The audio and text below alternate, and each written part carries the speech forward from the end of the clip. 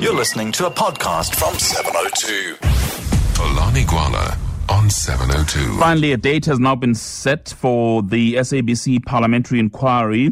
There was a briefing earlier on in Parliament today by the ad hoc committee looking into the SABC and its board, and they told us that the hearing into the broadcaster will start on the 29th of November. Let's talk now to the chairperson of that inquiry. Vincent Smith joins me on the line. He's the chairperson of Parliamentary Portfolio Committee's ad hoc committee. Vincent, nice talking to you.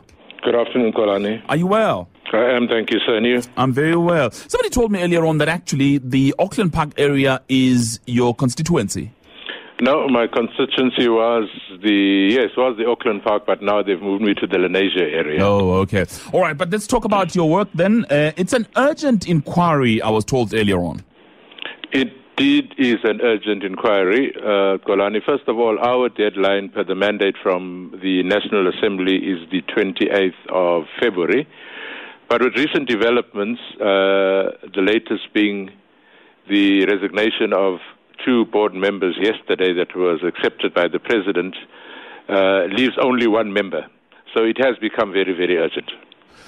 Okay, so it's quite tricky though, because with these resignations, what if, for instance, overnight, the remaining member, and that being the chairperson of the SABC board, Professor Maguve, if he were to resign, where would that put your ad hoc committee? Well, strictly speaking, Xolani, according to the mandate of the ad hoc committee, ours was to come up with an answer of whether the board, as it stood on the 5th of October, was legal and functional. So, strictly speaking, that would be the end of our function. But I think there's a broader question, Xolani, that the malaise within the SABC has to be looked at, because it doesn't matter that you change the board, but if you don't deal with the structural issues, it just means that the new board will inherit what is there. So even if it's not this ad hoc committee, but I believe that Parliament would have to get to the bottom of what the real malaise is within the SABC. So essentially what you're saying is that the mandate this time around is too narrow. Well, yes, the mandate was taken with the view of the board as it stood on the 5th of October. Nobody foresaw what would have happened as of today, because you'd recall that immediately after that meeting, the 3 members indicated that they were not going anywhere.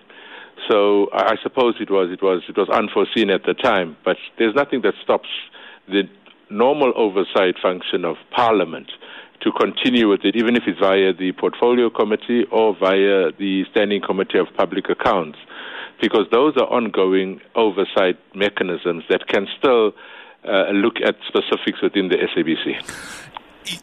There is an issue there, because even if you were to take this mandate that you're looking at whether the board is legal and functional, the question is whether or not will you be able to get through the systemic issues at the SABC. Will you be able to investigate, for instance, the employment of Hlaudu Motsueneng, how he lied about his matric qualifications, how he was able to raise his own salary? Were you, under this mandate, able to do all of those things? Yes, we were. We were looking at the financial management. We were looking at the HR policies. We were looking at the compliance with current pieces of legislation, the Public Broadcasting Act, the Companies Act. So in our mandate as it stood now and in our own planning, those matters would have been raised. Let us also indicate that Parliament has the right to call anybody to appear before it, regardless of whether that person is a member of the board or not. But for this exercise, we had looked at board members and interested parties. Just to add that there are 1 or 2, if you could call them civil society organizations, that had also been included in our list. So the exercise can carry on, maybe not under the auspices of the ad hoc committee, but certainly Parliament as a body has all the rights to get to the bottom of what is the problem so that the SABC could be returned to where it should be. Mr. Smith, all of the very best with this inquiry. Thank you very much for your time. Thank you, sir. Cheers. Vincent Smith is chairperson of Parliamentary Portfolio Committee's ad hoc committee looking at what's going on at the SABC.